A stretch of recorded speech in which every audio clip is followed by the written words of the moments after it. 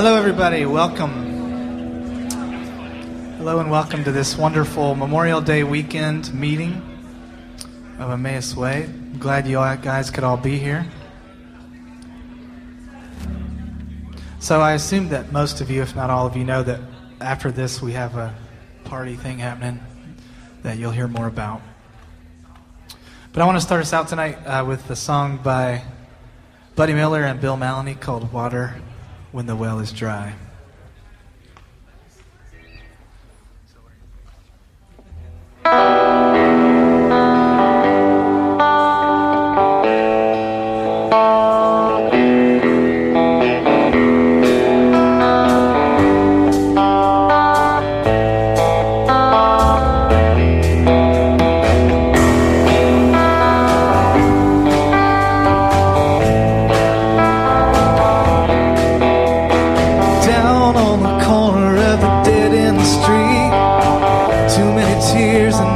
Drop of relief and shake up your soul. It'll tear down your pride. Oh, honey, keep your eyes pure.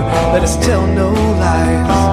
Hatred is a criminal out on the loose. Love might be a judge with a hangman's noose. Make you strong, it'll make you bitter. I've got to find myself a strong deliverer. I need a drink of something like water. I need a taste of love divine. Sometimes you just gotta do what you oughta. Sometimes you bring up the water when the well is dry.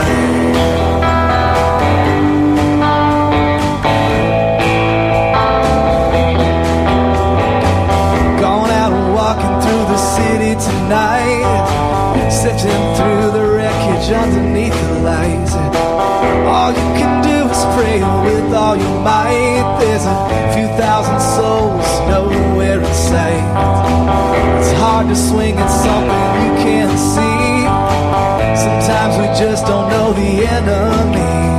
Can't live by fear, can't live by deception.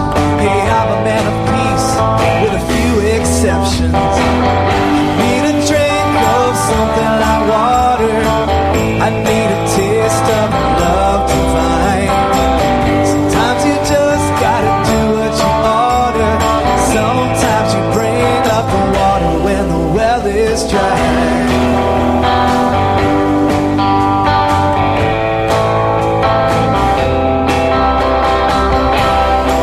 When the world starts shaking and the walls are breaking down till nothing's left, baby, you're gonna need to hold on to something that is stronger than yourself.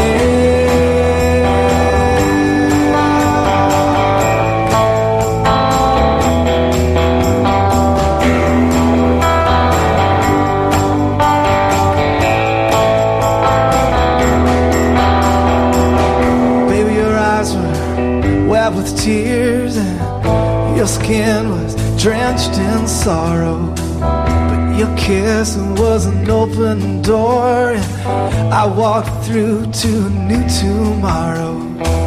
Honey, like a blade of finest steel, yeah, like an arrow straight and true, like gold in the hottest fire, baby, that's my love for you. I need a drink of something like water. I need a taste of love divine. Sometimes you just gotta do what you oughta. Sometimes you bring up the water when the well is dry.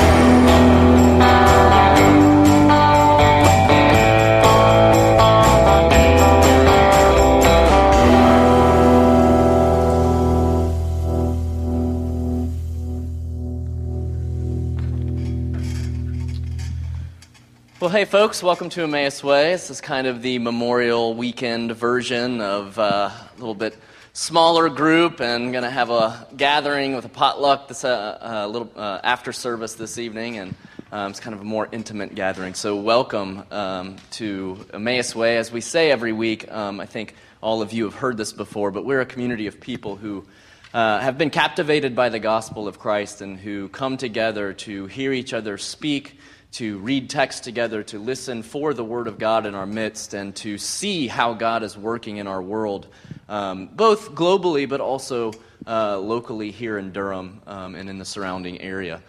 So welcome. It's great to have Mark here with us this evening. Wade is out this week, and it's always nice to have Mark playing for us and kind of leading with us tonight, so it's good to have you. Dave, also great to have you with us playing along, and Dale, it's always a pleasure. So thank you guys for joining us, and I've got a few announcements. One is that I know some of you made it out last night to the Pinkerton Raids concert, and so Jesse, I want to ask if you just want to give us an update and kind of tell us how everything went from your perspective. Yeah, well, gosh, I mean, I'm just so grateful for so many of you who came out. It was a bigger turnout than I had really hoped for, and we had a really good time. There's good stuff happening. We're on WKNC on Friday doing an interview, and we're going to do like a TV interview in a couple weeks. So, who knows? It's a scary thing. You put all this time and money into something, you don't know what's going to come back. So it really means a lot to me that so many of you were there. Thank you. Great. Yeah, so a lot of things going on in the community. From time to time, we try to keep you up to date on what those things are. A lot of local artists, a lot of people kind of working in different channels, different avenues, different venues around. So I'm just glad that all of you can join us in taking part in that. So also tonight, keep in mind that after the service, we are headed to the Jakes. All of you are invited. Even if you forgot, I forgot there was a potluck this week, don't worry about it. You're all invited over to the Jakes house. It's usually a great time every year. We sit out on the porch or inside and hang out, chat, catch up with one another. It's really a nice way to kind of begin the summer. I guess Memorial Day is the formal beginning of the summer, isn't that right? Yeah. So it's always a good time in our community to do that, and you're all invited. Their house, if you need to know how to get there, really is if you just walk down Lamont Street to Watt Street and take a right. I always want to say 8 blocks, is that right? It's at 805 Watt Street, which is pretty much directly across the street from the Baptist Church. So Watt Street Baptist Church will be on your right, and then you'll see cars and people hanging out on the front porch will be my guess. If you want to walk it, it's always a nice little walk, but a few years we've got caught in the rain doing that, so you may want to think about that.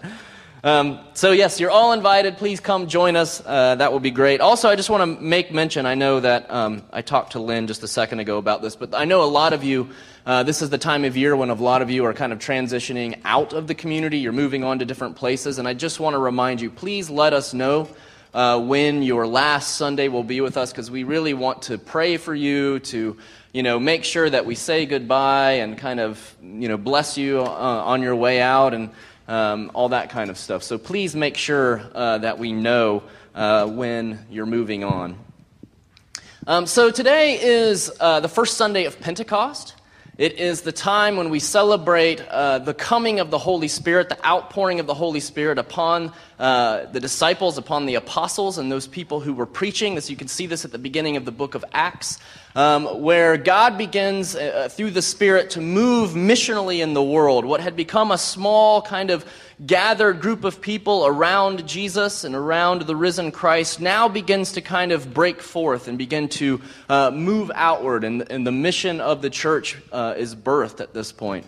And so in starting this Sunday, I know tonight we're going to continue on a conversation that we've been having on issues of sexuality, on how we think about sexuality, on marriage, and on homosexuality, identity, all those kind of things. We're going to continue on with that tonight, which will hopefully be a good discussion time for us, but also want to make you aware of where we are in the church calendar, and it's that time where the mission of the church is birthed, and as the mission of God takes place in the world, and the church participates in that. So AJ is actually going to read our collect, our prayer for tonight, for the first Sunday of Pentecost. Almighty God, who on this day did open the way of eternal life to every race and every nation by the promised gift of thy Holy Spirit, shed abroad this gift throughout the world by the preaching of the gospel, that it may reach to the ends of the earth. Through Jesus Christ our Lord, who liveth and reigneth with thee, in the unity of the same Spirit, one God, forever and ever. Amen. Amen. It's always good to have AJ back with us, kind of a piece of Emmaus Way in Virginia now, so it's good to have you. This next song is called Hammers and Nails. It's by one of my favorite songwriters, a guy named Mark Hurd. We've done a couple of his songs before, and he is a songwriter who I sort of discovered when I was in college at UNC. And he was, I would sort of say, one of the songwriters that led me out of the wilderness, as it were, of some of the music I had listened to for a long time. He was the first sort of lyricist that really challenged the way that I thought about how specific songs needed to be versus how sort of open-ended or slightly vague they can be. And I think that he's a really, really rich, imaginative songwriter. He has just grand images in his songs. And I've always liked the chorus on this one that says, "Your love never can fail to pierce me, hammers and nails, rhythm of passion louder than hell, thunder of heaven, hammers and nails."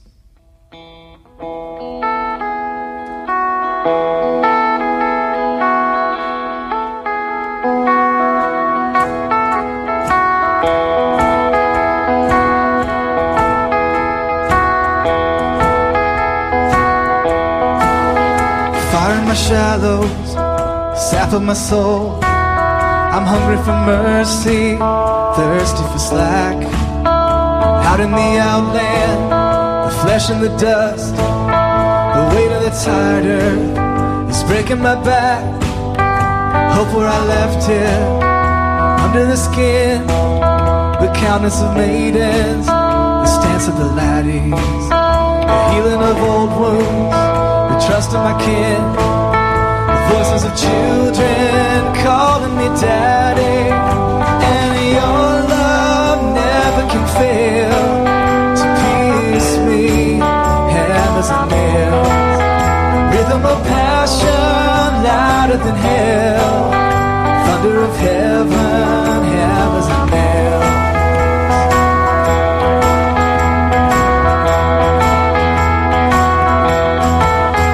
Light in the dark eyes, coal in the diamonds, shelter from heavy skies, sand into pearls, bread for the breathless, cloth for the fresh wounds, order and chaos, orbit the half-world, the taste of a color, the flavor of light, none but a blind man can measure that weight. I am a deaf mute, idol a statue, the music of hemispheres lost in the half-haze. And your love never can fail to pierce me, hammers and nails, rhythm of passion louder than hell, thunder of heaven, hammers and nails.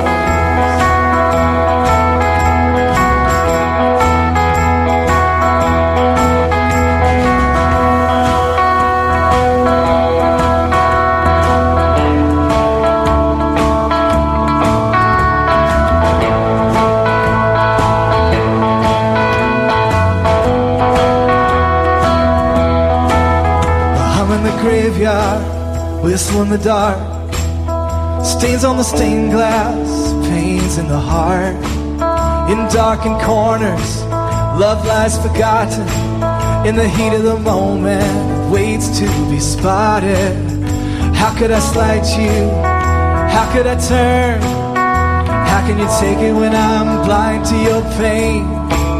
The burning of fingers, the smoldering nerves. How can you take me back over and over again? And your love never can fail to pierce me, hammers and nails, rhythm of passion louder than hell, thunder of heaven, hammers and nails. Oh, and your love never can fail to pierce me, rhythm of passion louder than hell, thunder of heaven, hammers and nails.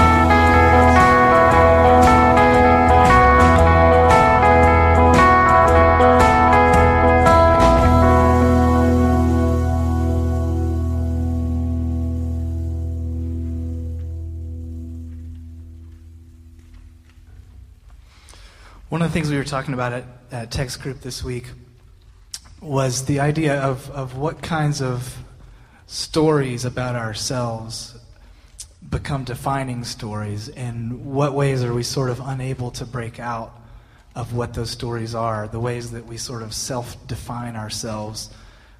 What does that mean in terms of how we continue to view ourselves, and what ways are we able to break out of that prison, or what ways do we sort of remain imprisoned by it? This is a song that came to mind because it tells the story of 3 or 4 different people who are sort of trapped in this personal hell, this personal prison that they just don't really know. They don't really know how to break out of it. So this is called Weight of the Sky.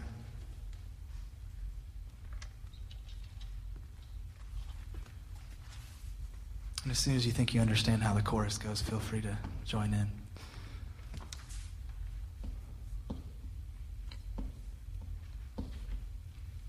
Michael was funny, he was charming and wild. In my high school days, he was the king of the street. Rode his Harley down Blossom Hill Road, and his life was over in a heartbeat. Not me, I think I'm gonna stick around. I have just got to find out how this movie ends. And as I stumble through the mystery of this life, I'm gonna keep on trying to find a friend. Danny was an actor, he was quick and he was good, but his eyes betrayed a sadness that troubled me. One night they found his empty car down on the beach. He'd just taken off his clothes and walked into the sea. Not me, I think I'm gonna stick around. I have just got to find out how this movie ends. And as I stumble through the mystery of this life, I'm gonna keep on trying to find a friend.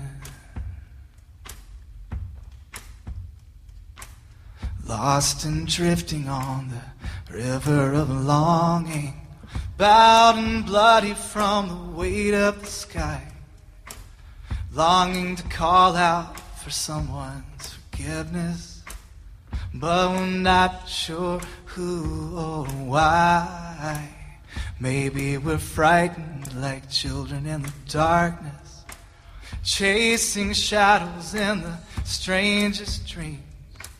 Sometimes living feels harder than dying.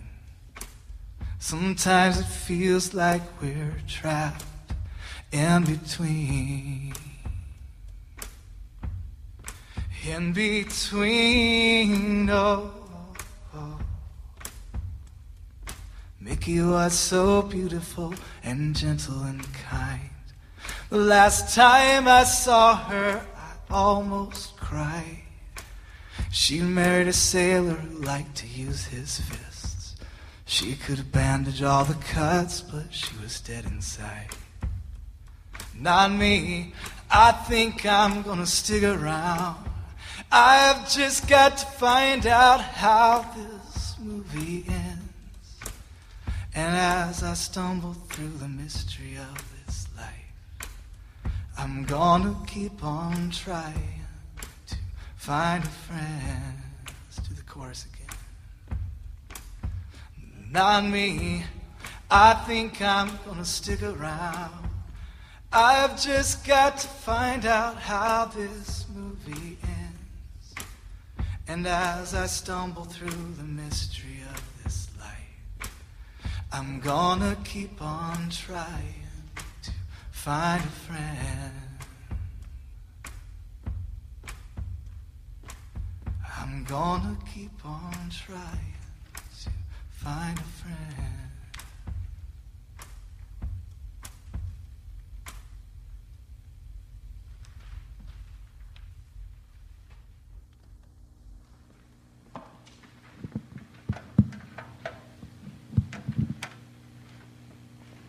Thanks, Mark.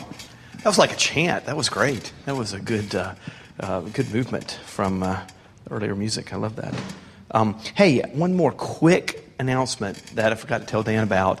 Sarah, did you have a quick feedback for us about, this is the first of our summer setup, and we kind of want summer setups to be, you tell us.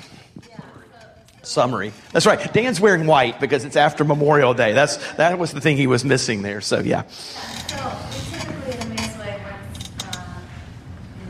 this Monday happens, we have our summertime setup, which means we're going to do like a light setup. So it's just going to be the red chairs, unless you all keep coming out in these awesome numbers, then we'll put out the blue chairs. But we don't need any couches. We don't need any carpets. Just as long as we have the red chairs and our drugs over there for all of you caffeine junkies, then that's kind of all we need. So along with that, that means that there's only going to be 2 people on setup every weekend during the summer. And so if you can, this is a great summertime project if you want to help out and practice hospitality like we've been talking about. This is a great time to do that, so you can stack chairs or help us put away those couple of things that are around. That would be awesome. Thank you, Sarah, especially tonight, so folks can get over to the potluck. Help Josh and Sarah, who are our brave Memorial Day weekend host tonight. That'd be great. So thanks to everybody who went into that. And for Dan for that detailed explanation of summer wear. We're thankful too. Hey, I want to give you an opportunity to stand up, to greet each other. If you're around somebody you don't know, please introduce yourself. Offer each other the peace of Christ. Larry, good to see you, buddy, and we're glad you're here. And we will jump back into this in about 90 seconds tonight.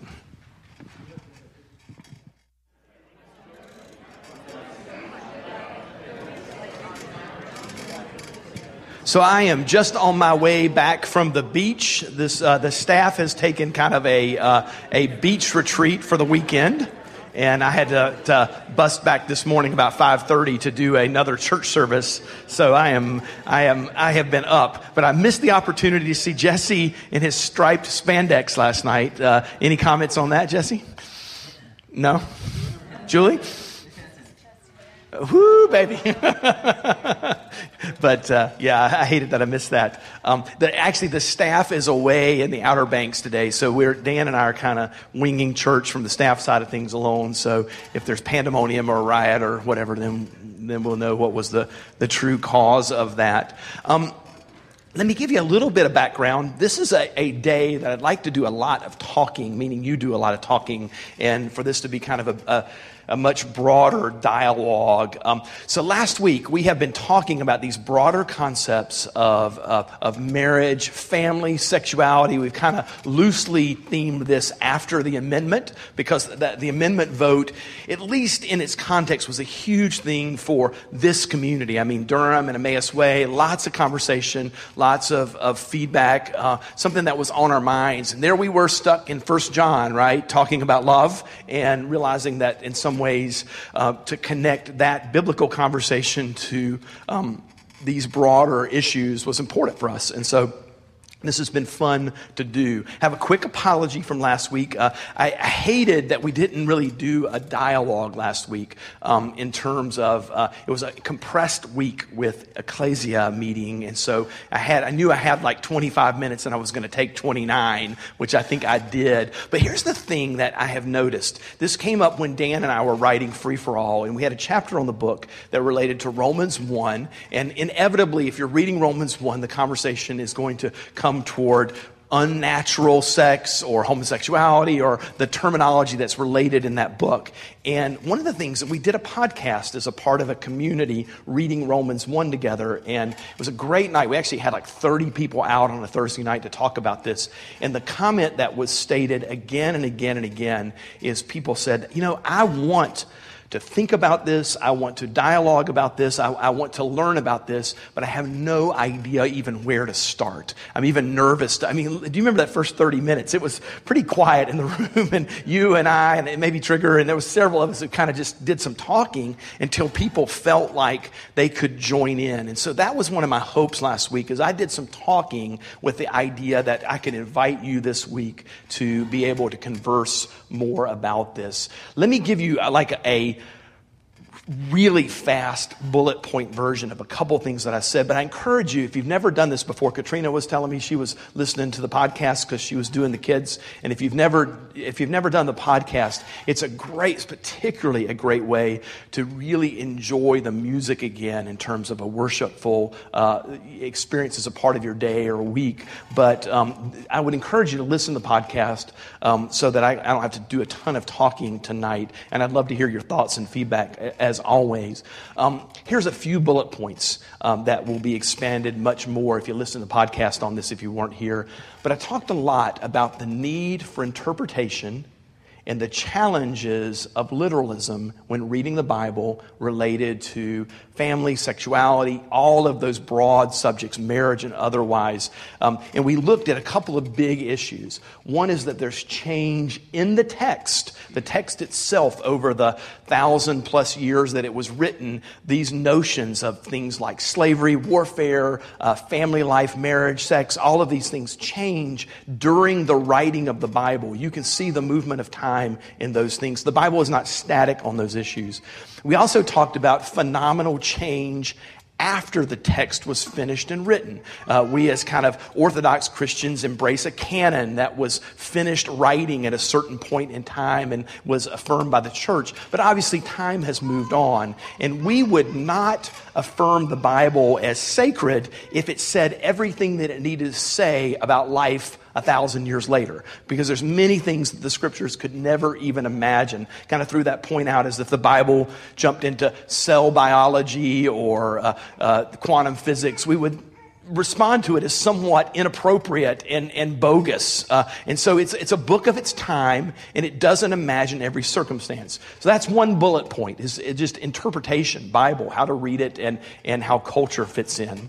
And then what I wanted to do on this whole thing is it seemed important for me to not kind of be in any way overly not vulnerable or neutral. I want to talk a little bit about where I was coming from on this. And a bullet point on that for me is I made the point that particularly in the instance of monogamous, committed homosexual relationships, that is a cultural context that has never been imagined by the Bible. It doesn't exist. It was unheard of. And so that was for me kind of a root in interpretation for the challenge to fully embrace LGBTQ folks in our community, to look at things like gay marriage and civil unions as a positive part of society life. And that's my own kind of perspective on that. And then one of the challenges that I had last week was the need for a missional ethic, an ethic that is formed around hospitality. And I think this is one of the places where Christendom has failed many times throughout its history. Is it has to use that language that we talked about with Henry Nouwen and dialogue and hospitality. The Christian church at times has struggled in receptivity because of our notions of what we think we're being honest about, without really working hard to understand the culture that we're in. And so I think the world that we live in is one that really challenges us to think about hospitality and think about people who are marginalized. But one of the flip side of that that's challenging for us is that we also need a sexual ethic. I made the point that I don't often use the term open and affirming because I'm not sure that it goes far enough. When I hear that term, I think about words of tolerance, or I kind of tolerate Andy. I mean, he's a Virginia Tech guy, and I'm never going to wrap my brain around that kind of foolishness. But, we're going to, accept each other to be part of this community, so to speak, as long as he doesn't talk football around me, And so one of the things that I think we need to to think to some degree is, what is an ethic that goes beyond just tolerating people? It needs to be much more of an engaged ethic, an engaged conversation. And so one of the things that I think is important for us is to do what we've been doing, is to work harder at kind of getting out of maybe naive Bible readings in one area, but also these ideas that whatever people do is okay. There's got to be a prophetic ethic that's a part of being this distinct, peculiar community of love that we've been talking about. And so we need an ethic. And then the last point that I made, we didn't get into this in great detail, was this idea of what's the real boogeyman? That's the term that we used in our little southern rural thing. The boogeyman was the thing that lived under the bed and was really the problem in every situation. And to some degree is our inability to talk about notions like the Bible and salvation, and sometimes having overly sentimental views of those things.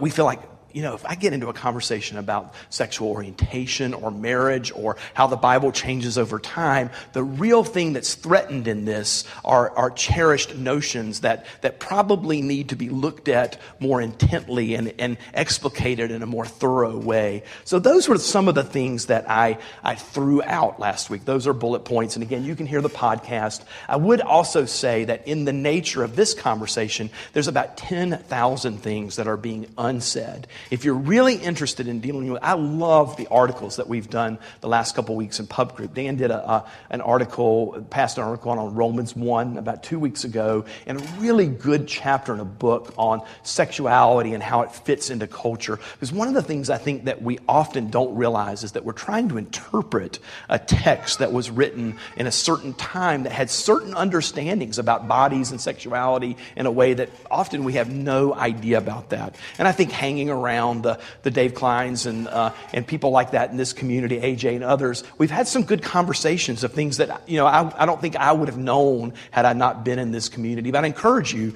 if you're interested in that, to explore that further and talk with each other. One of the best goals that might come out of this conversation for us is in home groups and pub group and in conversation that we really work at as a community in terms of reading the Bible together, asking what are the risks that we need to take in hospitality? What are the kind of prophetic ethics that we need to hold on to and proclaim to the world that we're in? And that's hard work. And at Emmaus Way, one of the things that we always say is this isn't a subtle invitation for you to adopt my perspective because it's my perspective. I never look at the dialogue as this kind of game that sometimes you can have, is that if people listen to me long enough, they'll eventually either agree with me or get gone. And we're not necessarily wanting either of those outcomes with things. This is something that my job to some degree is kind of the pastor of the conversation around here, is to make sure that we do conversation well and to make sure that it's generative and missional. And so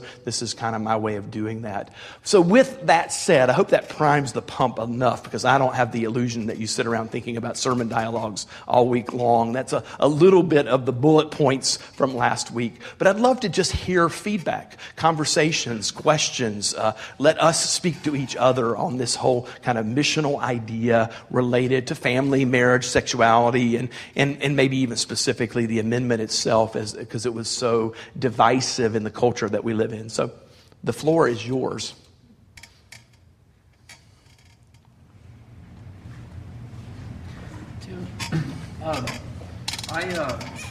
Julie and I last year at Wild Goose Festival, we met a lesbian couple who was there, not Christians, but they knew that there was a lot of LGBTQ activism represented there, and so they were curious about it, and wanted to see basically if they could participate in a Christian kind of conversation about this. If not that they had any particular interest personally or personal faith, but just wondering if they could find any kind of allies among Christians, which really blew me away that they would go to a festival that's clearly a Christian festival looking for that. And so I've tried to stay in touch with one of them. over the past year or so. And so, I reached out to her when, after the amendment, and, just kind of said, I'm sorry this happened, and, we're thinking about you. And her reaction was really interesting because she said, I've got a lot of these gestures of solidarity from people in Durham, and I appreciate that. I appreciate the intention behind it. But she said, I feel most sorry, not for me, not for gays and lesbians around here, but basically she said, I feel sorry for you.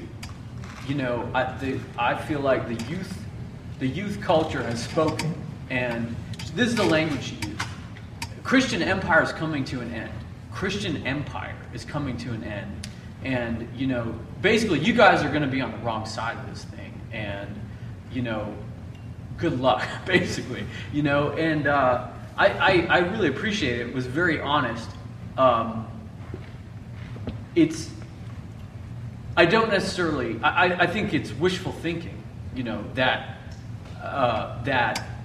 she would be looking forward in that way, as though this is all going away pretty quickly in the face of just this major loss, But that she used the language of empire was really powerful to me because I think that it's easy for us, or at least I grew up thinking that the powers that be were oppressing me as a Christian, and that seems to be some of the impetus for an amendment like this. Like, let's get power, let's seize power, so we can stop being oppressed by all these liberals. And the fact that she would use a word like that to say, hey, you guys are using the violent power of the state to control my life, and you think you're about love, you say you're about love, but you're using this entity that has a right to kill people ultimately, and you're using it against me. That to me, that just that word empire was just a really powerful indictment. And one of the things that's interesting to riff off of that is, and this is where I've seen lots of challenge dialogue, is the use of the term you a lot. I mean, who is the you in that statement? And I think that's one of the challenges of kind of Emmaus Way for us, is that I don't want to use terms you won't know, but in some ways there's this for us, this post-empire perspective on Christianity. We might use the term post-Constantinian for some. And so that's one of the reasons why this is such a important conversation, is the perception that that might not be an accurate perception of who is driving these conversations. And I think this is, and I have many friends who would say the same thing. I think that's a significant comment, but I throw that out there because often when dialogue breaks down, we're in a notion of defining a you that sometimes doesn't exist, and all you have to do is watch a couple of news shows to see that happen. But that is the level that's what you've captured there is the visceral level that has happened in our culture today, related to not just to social issues and faith in a broader way. Thank you for saying that, Jesse. Other thoughts, ideas? Yeah. So as an African, it's a strange conversation we have in a way, because I may not have some of the same sort of reflexes as other people, the same background. But I find it a little bit troubling because as an African, the entire impetus, the language that suggests that the church or that Christians are mistaken in suggesting that marriage is something between a man and a woman. It seems very Western. It seems to be the liberal project, and it seems to be a lot of the language around choice. And I'm skeptical of that. I'm very skeptical of the liberal project. I don't think the liberal project allows the creation of communities which enable people to do things other than just sort of freely associate as consumers. And I kind of suspect a lot of people here, aside from this debate, agree with me in this skepticism. Give it one sound bite on what you mean by the liberal project. That's a term that we use a lot, but I'm sure there are people in certain realms that don't use that term. So what do you think? So it's a very American idea, but it's spread around the world. Of individuals. That's our plan, spreading around the world. That in itself is a very American idea. We're coming to get you. Starting with your house, Mark. It's this idea that you've got this atomized individual, often this atomized individual that almost has no history, sprang into being fully formed, who has a bunch of preferences, and then you have society just basically a negotiation about how you can best satisfy your preferences versus everybody else. And I look at. Hence the challenge of a gospel that has an ethic, that isn't a preference-oriented thing. Yeah. And so then I look at, for instance, so I look at Genesis 2, and it speaks about how God made male and female as aspects of God, right? So it's something to do with the image of God that we have male and female. And so from that, as opposed to liberal ideas and Western ideas of equality, is where I oppose, let's say, the full complementarian people. It's from that I oppose patriarchy. It's from Genesis 2 that I come. And I don't think Genesis 2 is time-bound in that respect. I think maybe some people, the church has missed it sometimes and upheld patriarchy. But I would oppose patriarchy within African society because of Genesis 2. I would oppose sort of male headship kind of claims because of Genesis 2, because I think it's something about the image of God. I would oppose sort of fine, have a men's breakfast, but I would oppose kind of obsessive splitting of genders because of Genesis 2. Because I think you need male and female to have the image of God in community, in leadership, and Jesus refers explicitly to Genesis 2 when he talks about marriage. So if that vision is right, then there's a vision of the need for male and female, which stems not purely from a sort of cultural perspective, but from this kind of the nature of God himself, herself. And Jesus had tied that explicitly to marriage. And so I struggle with the idea that it can be decoupled.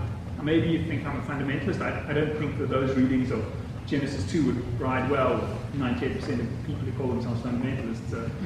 I'm really interested in what you're saying. Could you speak up a little bit more? It just must lie. Just allow a fundamentalist to get there. So I mean, so I'm concerned that in saying we're so unsure of what Scripture teaches us, that the same, if we were that unsure, if we can't take that from Genesis 2 and then Jesus is referring to that in respect of marriage, then I also can't be sure when I speak to people who in African culture are patriarchal or who believe in polygamy. If I've got so little left, if it's so enculturated, then I've got nothing left to say, well, then somebody else has just got a different culture. And then there's no ethic which says to them, well, if you're a Christian, that changes. And so, as an African, it troubles me because it seems more culturally propelled.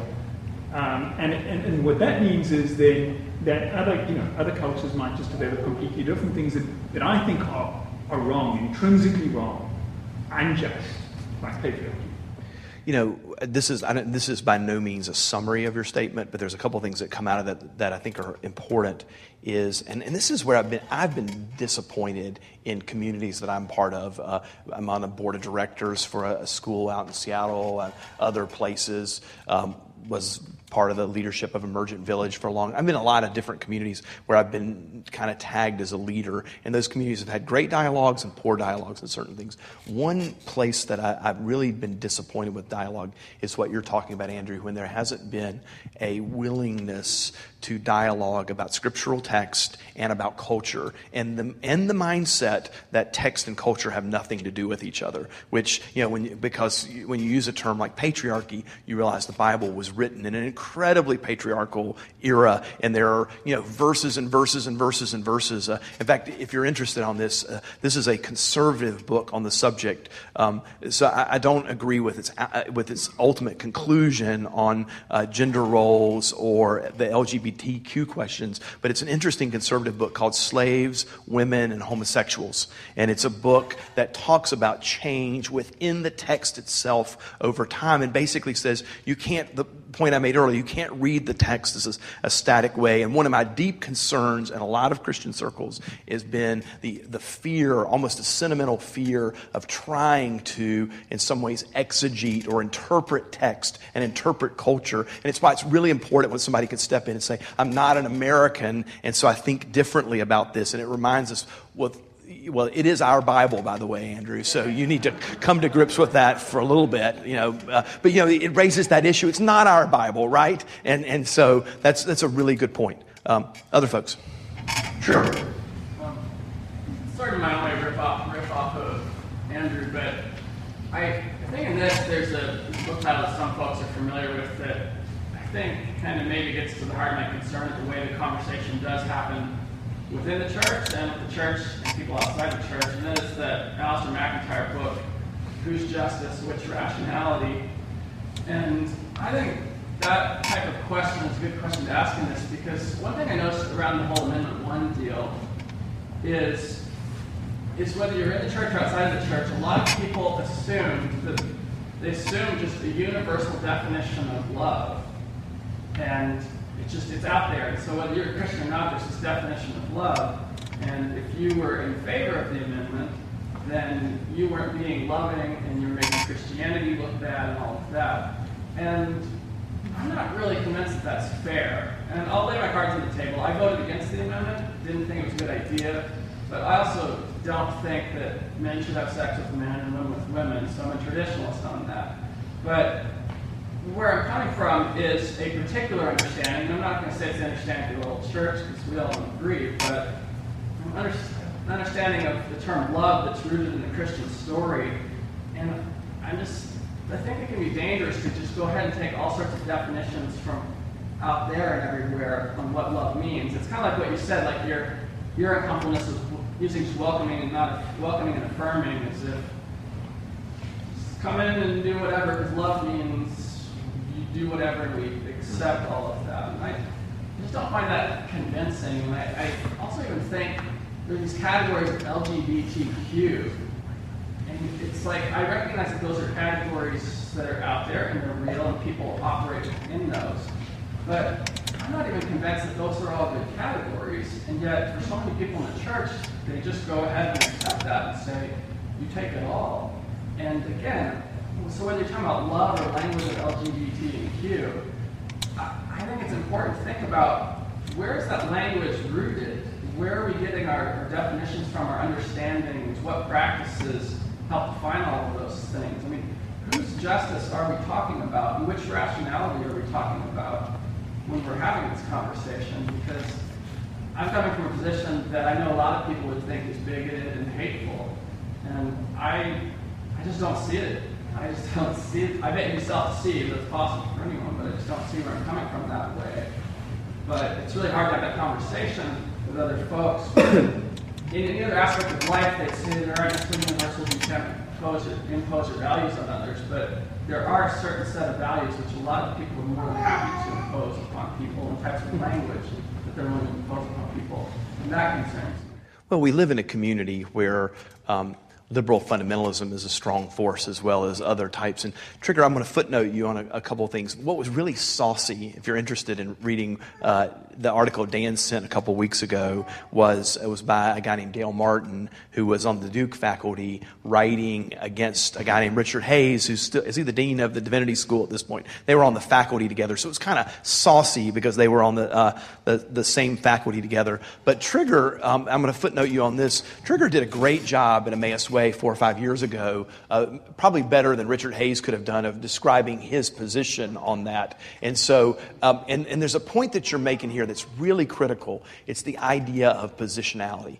One of the things, and this is really why I wanted to share my perspective on this, because I wanted to engage you with positionality. But you also understand that unless people speak, it's so easy to carefully categorize people without realizing that when we craft notions of justice and of love, sometimes sentimentality rules those things to the point of really we don't know what we're talking about. I've experienced that this year in the academy myself, where at times there are ideas of justice being spoken about or equality, and I'm sitting there part of, and I mean this as part of Christendom, part of a really rich conversation on justice and equality where I may say, there's actually more to it than that. So to speak. So Trigger makes a good point about in dialogue, we have to be really careful not to, what's a liberal, what's a conservative? These are all relative points of view. But thank you for saying that. And I want to highlight that because I want people to engage you on your perspective. That was by no means an effort to co-opt that or to put you in a position of, because mine is different, of my thinking that you are unloving and bigoted and all. I think you're kind of a West Coast guy. I don't like that, but other than that, and skateboarding is trivial. We have to embrace each other in that. A couple more comments or reactions. Mark, why don't you go? Visceral reactions as well are welcome. So I was going to say, kind of with something Trigger said, is Dan and I were having a conversation at Hub Group the other night, saying how, even talking with what Trigger says, that how are we defining love and what does that mean, and how there can be different definitions of that inside the church and outside the church. And my comeback to that would just be to say that there are different definitions of that within the church. Because, Dan, what would you do? Or if somebody asks you the question, hey, would you marry a homosexual couple? That is a ridiculous question to ask, because you can't answer that honestly. You don't know the couple. Just like if somebody were to come to you and say, would you marry a heterosexual couple? Well, I don't even know them. Why would I do that? I need to know these people. I need to be in community with them. And that somehow it's out of community that these kinds of things spring, rather than out of some definitions that we're trying to make universally, either inside or outside the church. But that somehow this comes out of a community of people who are caring for them. Well, Mark, that's the point I think I was making of things like open and affirming, where that breaks down in these broad generalizations. Because when you marry a couple, you might want to ask if they're axe murderers or, gosh, Sarah, I forgot to ask you guys about that. Any axe murdering things going on? Can we meet after? That's a lot of times we also want to deal in terms of abstractions that allow us to disassociate theology from human persons. Trigger's describing an example, too, that love and some of our cherished notions can be abstracted to the point of where they can be used in a negative way. So thank you for saying that. I want to hear Daniel. No. Yeah, sure, Daniel. Just one thought that I had throughout sort of some of this whole conversation is, I was reading in 1 Corinthians recently, and I think it's interesting the way that Paul sets up, when he's talking about sexual immorality, the distinction between the church and others. And that a lot of times in this debate, it's viewed as sort of an either or around the amendment. So I thought it was interesting that Paul pretty much says clearly, hey, all the sexual immorality stuff going on, this is really not good. I'm not really talking about the other people, because why would we expect different from them? But saying that sort of, within the church, like you said, sort of who are you to judge, those outside. Within the church, you're in a community that you can speak to each other in that way, and that that God is the judge. But I guess I just find it interesting that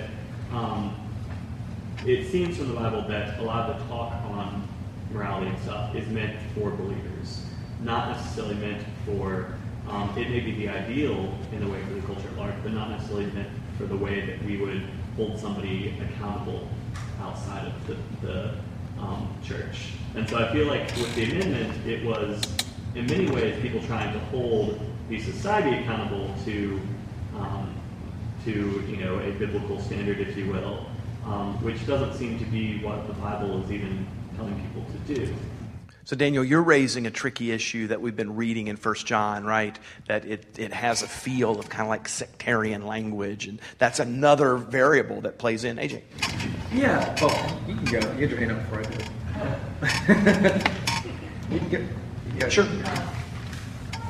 I have an appreciation for all these comments that have been made. I know back at the time when the 2 articles that you all presented first came out, I was teaching at Duke back then, and I think that they presented their points live and in person there too, and the small old chapel was packed to rafters for those occasions. But I also came across an article by Luke Timothy Johnson. I don't know if you've seen that one, but he says that the first thing that we need, the Christian church needs to say about this issue is to reject 2 kinds of responses. One is the response that we hear often where Christians are like the preacher that's been on TV recently. He says that, put all the lesbians in this one fenced-in electrified fence area over here, and all the gays in this other electrified fence over here. And he's just so extreme and so unloving and so full of hatred and despising these people that it just doesn't accord well with the basics of the Christian faith. So that's one extreme that we want to avoid. And the other extreme would be just to accept the agenda of a movement that doesn't have its basis in, it's not a part of the Christian community, it's not a part of the rationality and the community and the justice that the Christian community tries to present. So we don't want to go along with either of those. He says, well, how do we go about deciding within the Christian community on the basis of the things that we hold authoritative and on the and in a process that honors the processes that we generally ascribe to, how then do we go about dealing with this? And that's what I hear as us moving along toward now. I hear people not wanting to take either of the liberal agenda or the knee-jerk reaction against gays and lesbians, but wanting to try to feel our way forward and see how does the Scripture suggest we go about talking about this. And this is what is so severely lacking, and what most, the reporters, I just always run when they report on stuff because they don't know, poor things. But most of them, even some of them who may be Christians in our area down south here, often are just, not very informed Christians, and the way they have of reporting on what the church says about it is sort of inadequate. But I really appreciate the conversation that we're having and hope that things like this can continue. You should stay after church, though, because we're going to beat the crap out of Trigger on the way out here. It's going to be really kind of fun. No. And that you said how you felt personally about the morality, but how you voted. And I think that offers a very interesting, that's not something that most of the reporters who go around reporting on would even think of as a possible alternative. And there are all kinds of ways of considering these issues that are not a part of some this team and that team and let's see who wins mentality that reporters get into.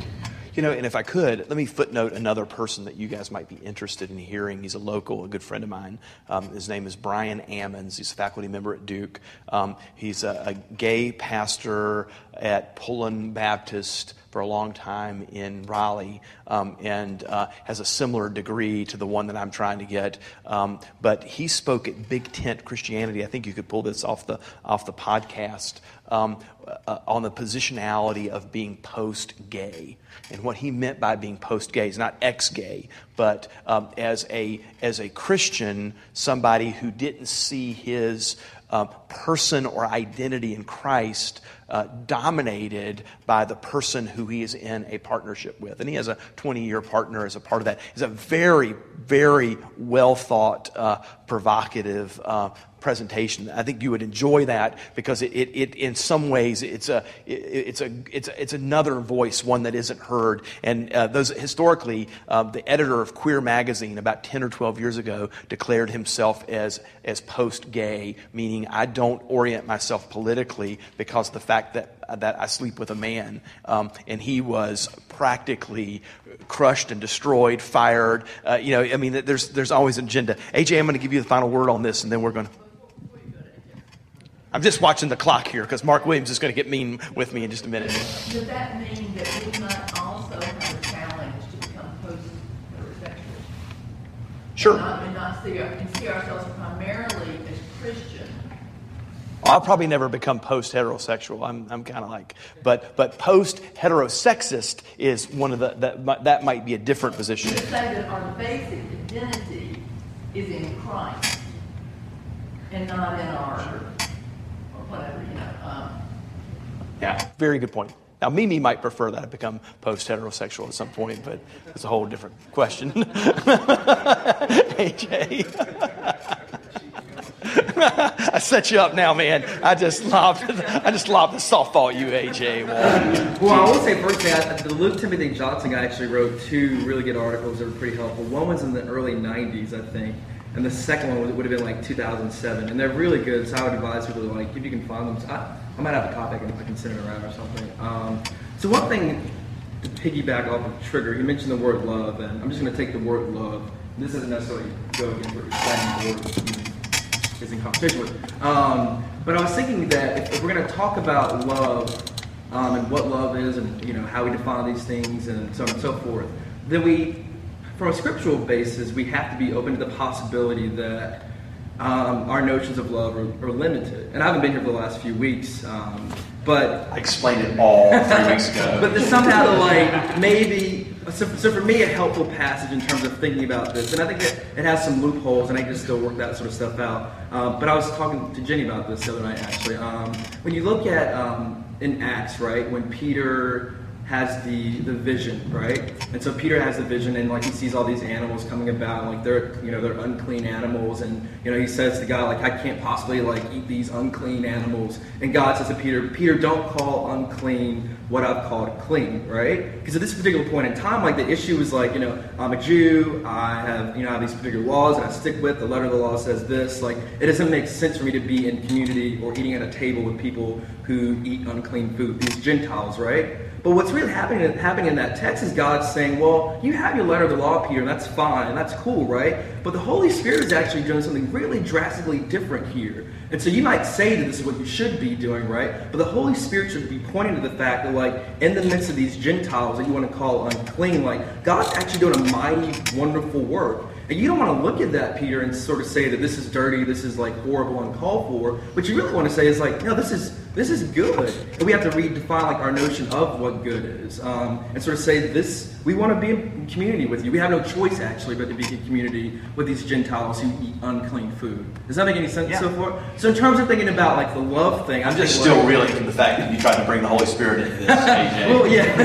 And I don't necessarily have a high I want to have a high pneumatology, but I think at certain points it is because we can't deal with these issues because we don't trust the Holy Spirit could be doing something more, right? So we say, well, it has to be between a man and a woman, or it can't be this or it can't be that. But what do you do when you look at people who say, no, we are interested in someone of the same sex and we love them, and you see their partnership and you want to affirm and say, this is really, really good, right? And you have 2 choices. You can say, well, the text says this, I need to stick with this particular thing. But it seems that, like, in reality, something completely drastically different is happening over here that we might want to be open to. Just like Peter, in my opinion, had no choice to be open to the fact that, like, yeah, God's actually a part of these Gentiles. And you have to sort of accept that, Peter. You can't rely on the letter of the law the way you want it to do anymore. Which is really disturbing and really disrupts our activities and the way we see the world. But I don't know. It's hard to, in terms of the sexuality thing, it's hard to look at my friends who are in same-sex relationships and be like, oh, no. That's clearly, like, this is not good. When in reality, like, all the evidence points to the contrary.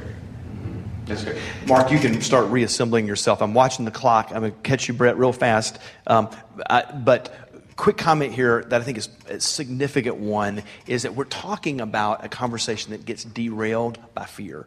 The fear of protecting something, Bible, salvation, all of these things. And I was, being a wise ass, but what I meant was that often we do not embrace the fact that God's Spirit is active in this. These are good comments. Mary Ann, you had a great comment. Trigger, fantastic comment. Jesse, all of you that spoke tonight. I want to say something real quick is that not everybody's going to speak out loud on this, but the idea behind this is to push us into a conversational mode. So please ask people. What's great about this community, and Trigger, I appreciate the way you said that, is just you offering some positionality on this. It makes you more engageable in that. So thank you for all that really spoke. That's a great thing. Brett, what you got for us, man? Something that I personally struggle with is, even with this issue and other issues, is like making a definite decision on what I believe. And I think that's something that we're talking about all this stuff here, when in reality, like, this is something that plays out in our everyday life. And at some point, like, we're gonna have to make a decision. And Trigger, shared his opinion, but he still voted against the amendment. And I think about things and, about the idea of love, and that for some people, love could be allowing people to live their lives as they choose and believe that's how the Bible is telling us to share love. But other people could actually make an educated decision to share love by saying that I don't think this is the way we're called to live. And there are ways in the Bible that we talk about that are ways we're called to live in a certain way. And I think at some point we need to talk about, like, how do we share love with people in that way, even when we think something is wrong. And I'll just tell one real quick thing is, I have a friend who came to me a couple years ago, and I was going to visit him and his wife, and he said that he's like, I can't, like, you can't meet with both of them, like, I couldn't go to their house. And we went out to dinner, and he had cheated on his wife, who are both two of my best friends. And I had to, we kind of sat there, and he, confessed this, and I couldn't be like, yeah, it's okay, man, I still love you, like, I kind of had to say, like, that's not okay. And, you're two of my best friends. And I had to, and I know that's something that, like, adultery obviously is wrong. But in that moment, I had to confront him. And so I think we just need to think about what do we do when we do make a decision about this, and how to share that love and have a conversation with people in that what can be that friction.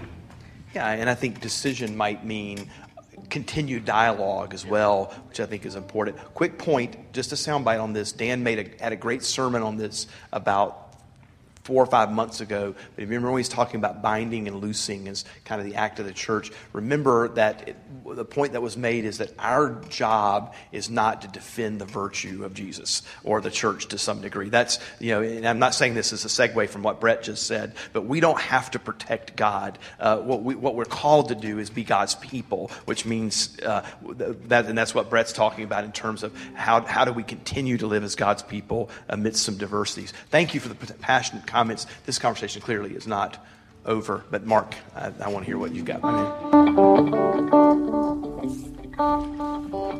I like this song as a song of confession because sometimes in the face, whichever side you fall on with this stuff, it's easy to feel like the world is sort of a hopeless place because you either feel like the empire that you're a part of is crumbling, or you feel the other way. You feel that we haven't achieved what we wanted to achieve. So this is a song that I think is a lament because it's a song of confession, and it's a song of confessing the areas and the times that we just feel overwhelmed by everything that's happening around us. How can we possibly believe that there is hope in the world?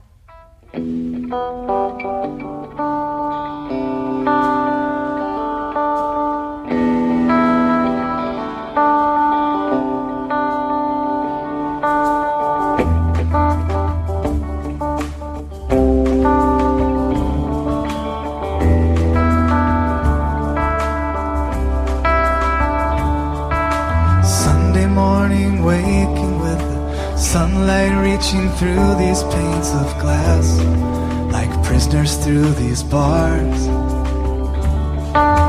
Try to find some clothes to put on clean, some shoes to cover up my feet. They're dirty from where they've taken me.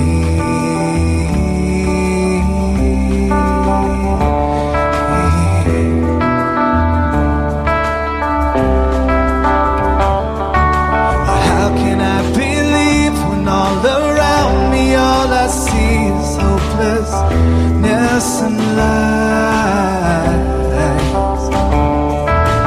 Can I reach beyond this dimly lit and dreaming twilight into a deeper reality?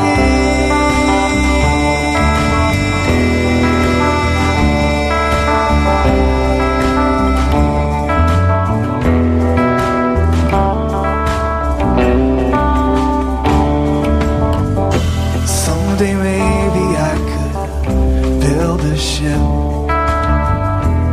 that would take me out to sea. I'd be the captain and the stowaway. I'd sail this ship on my knees.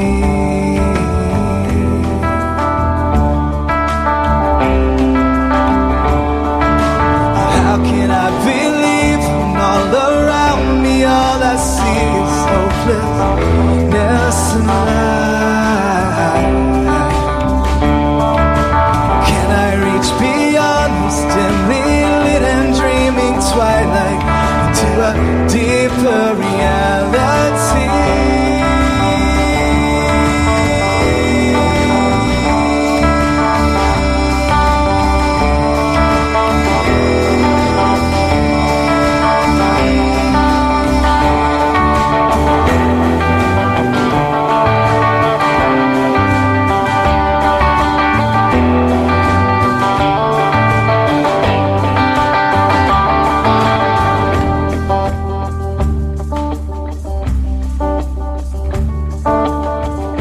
If I could only listen close enough, then maybe I could feel a distant echo of a deeper love. Someone tell me that it's real.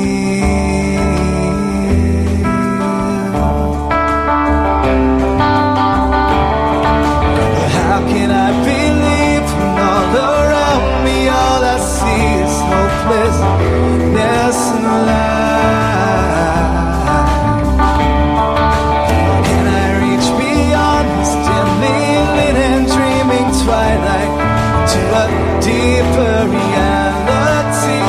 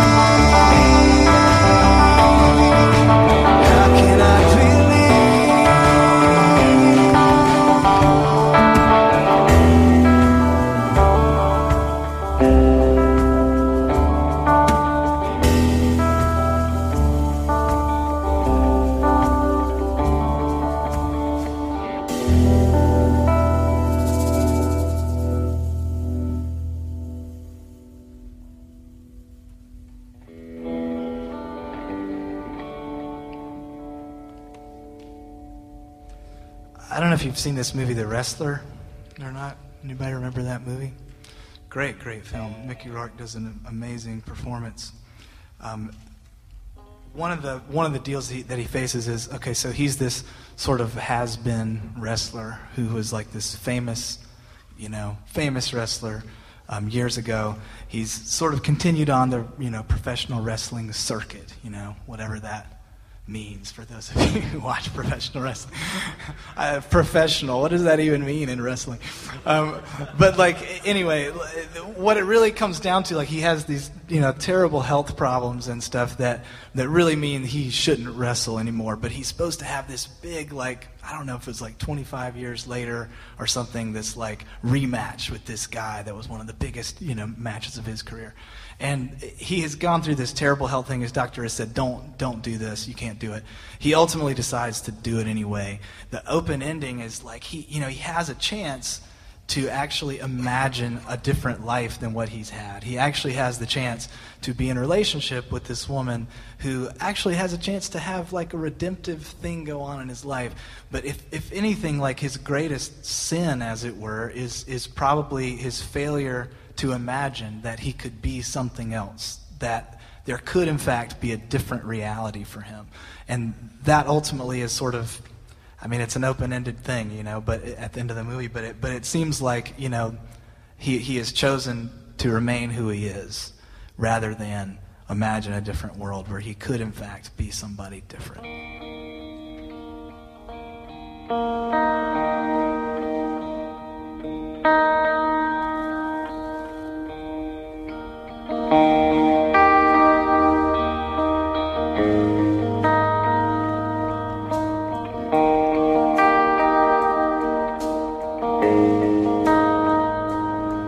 Have you ever seen a one-trick pony in the field so happy and free? If you've ever seen a one-trick pony, then you've seen me. Have you ever seen a one-legged dog making his way down the street? If you've ever seen a one-legged dog, then you've seen me. But you've seen me. I come and stand at every door. You see me, I always leave with less than I had before. You see me, but I can make you smile when the blood hits the floor. Tell me, friend, can you ask for anything more? Tell me, can you ask for anything more?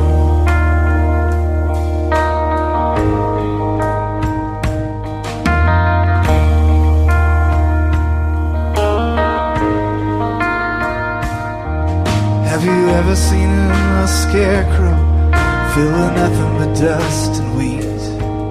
If you've ever seen that scarecrow, then you've seen me. Have you ever seen a one-armed man punching in nothing but the breeze? If you've ever seen a one-armed man, then you've seen me. You've seen me. I come and stand at every door. You see me, I always leave with less than I had before.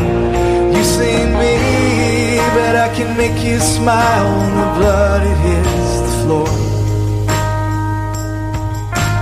Tell me, friend, can you ask for anything more?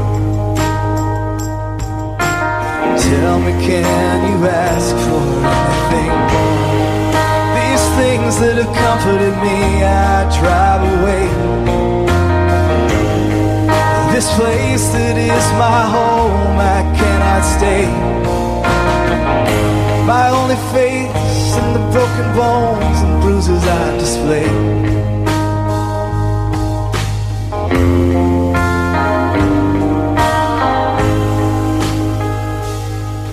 Have you ever seen a one-legged man trying to dance his way free? If you've ever seen a one-legged man, then you've seen me. You've seen me. I come and stand at every door. You've seen me, I always leave with less than I had before. You've seen me, that I can make you smile when the blood hits the floor. Tell me, friend, can you ask for anything more? Tell me, can you ask for anything more?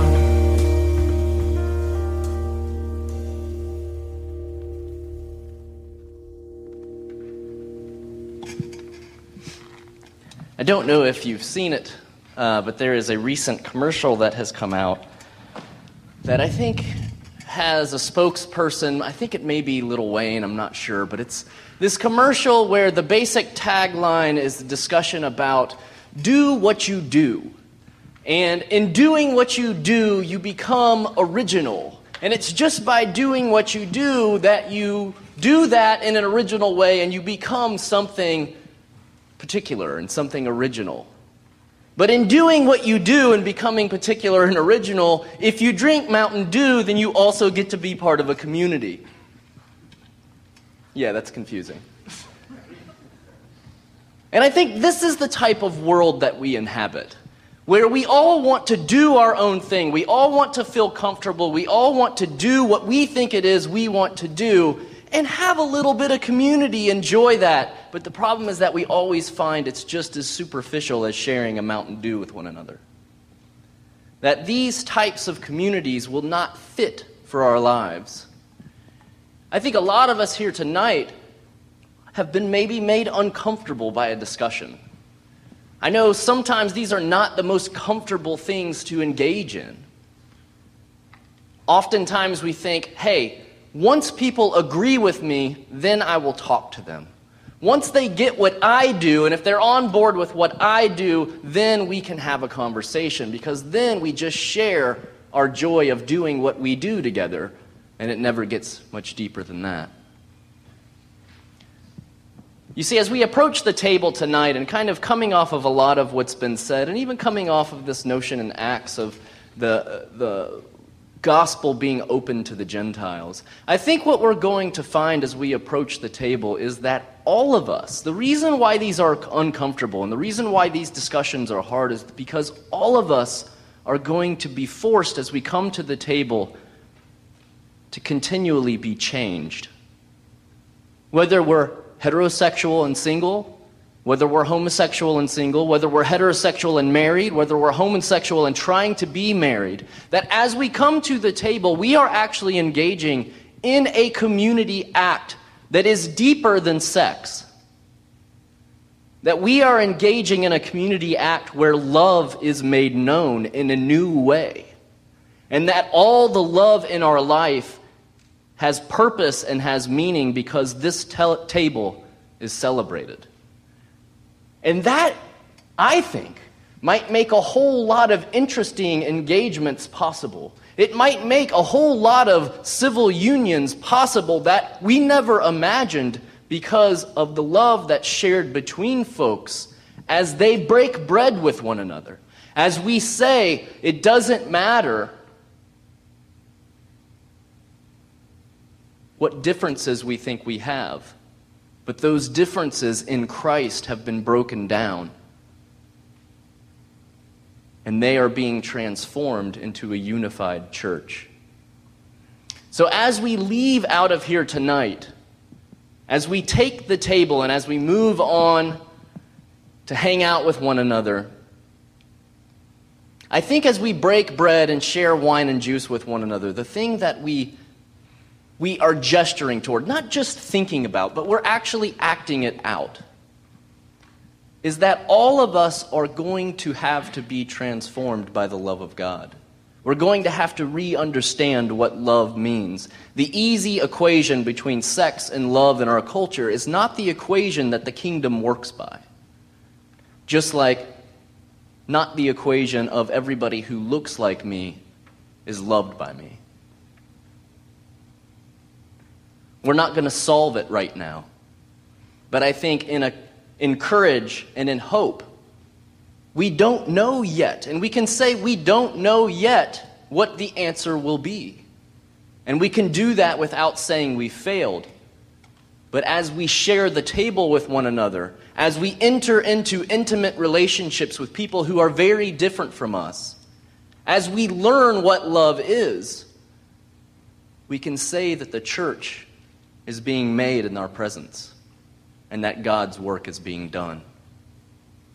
At Emmaus Way, we celebrate an open table, meaning all of you are invited to break bread with one another, share it with one another, saying, the body of Christ broken for you, and to pour wine or juice for one another and say, the blood of Christ shed for you, knowing that in that act, in that participation of eating and drinking, that the grace of God is taken into your life, that God's grace is poured out upon you and on me as a community together who are learning to love.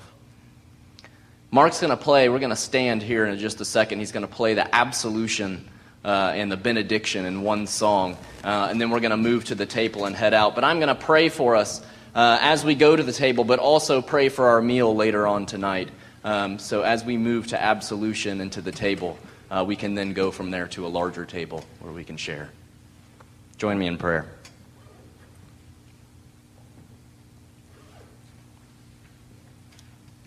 God, we have to admit that we are people who are frightened by the fact that we don't always know what you're doing. We are a people who are all too often dominated by fear, our fear of you and our fear of one another. And we are also a people who, in that fear, often turn to our pride and often turn to our insecurities and make differences between ourselves because we just want to find some place that we feel comfortable. God, may we be a community that is transformed by your love. A community of people who are infused with courage and with hope to enter into all different types of relationships, to enter into all different types of lives, and to be the message of your grace. Not so people can just stay the same, whoever they are, but that we all can be changed by the joining with one another.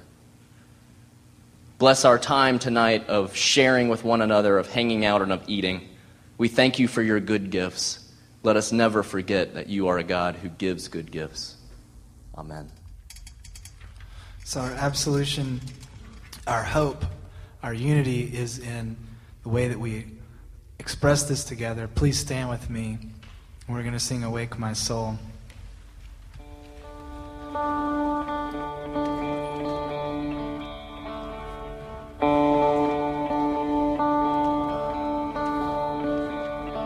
How fickle my heart and how woozy my eyes. I struggle to find any truth in your lies. And now my heart stumbles on things I don't know. I feel I must finally show.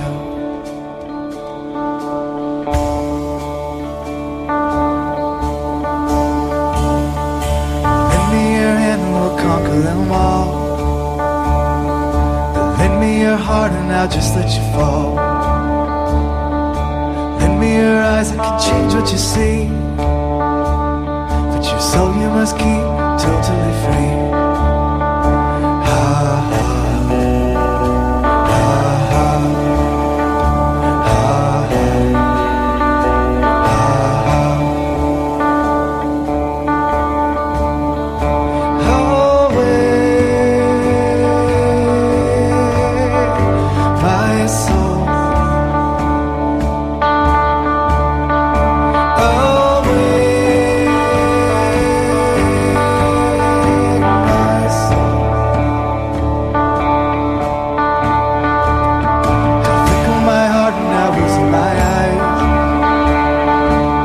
To find any truth in your lies. And now my heart stumbles on things I don't know. My weakness I feel I must finally show.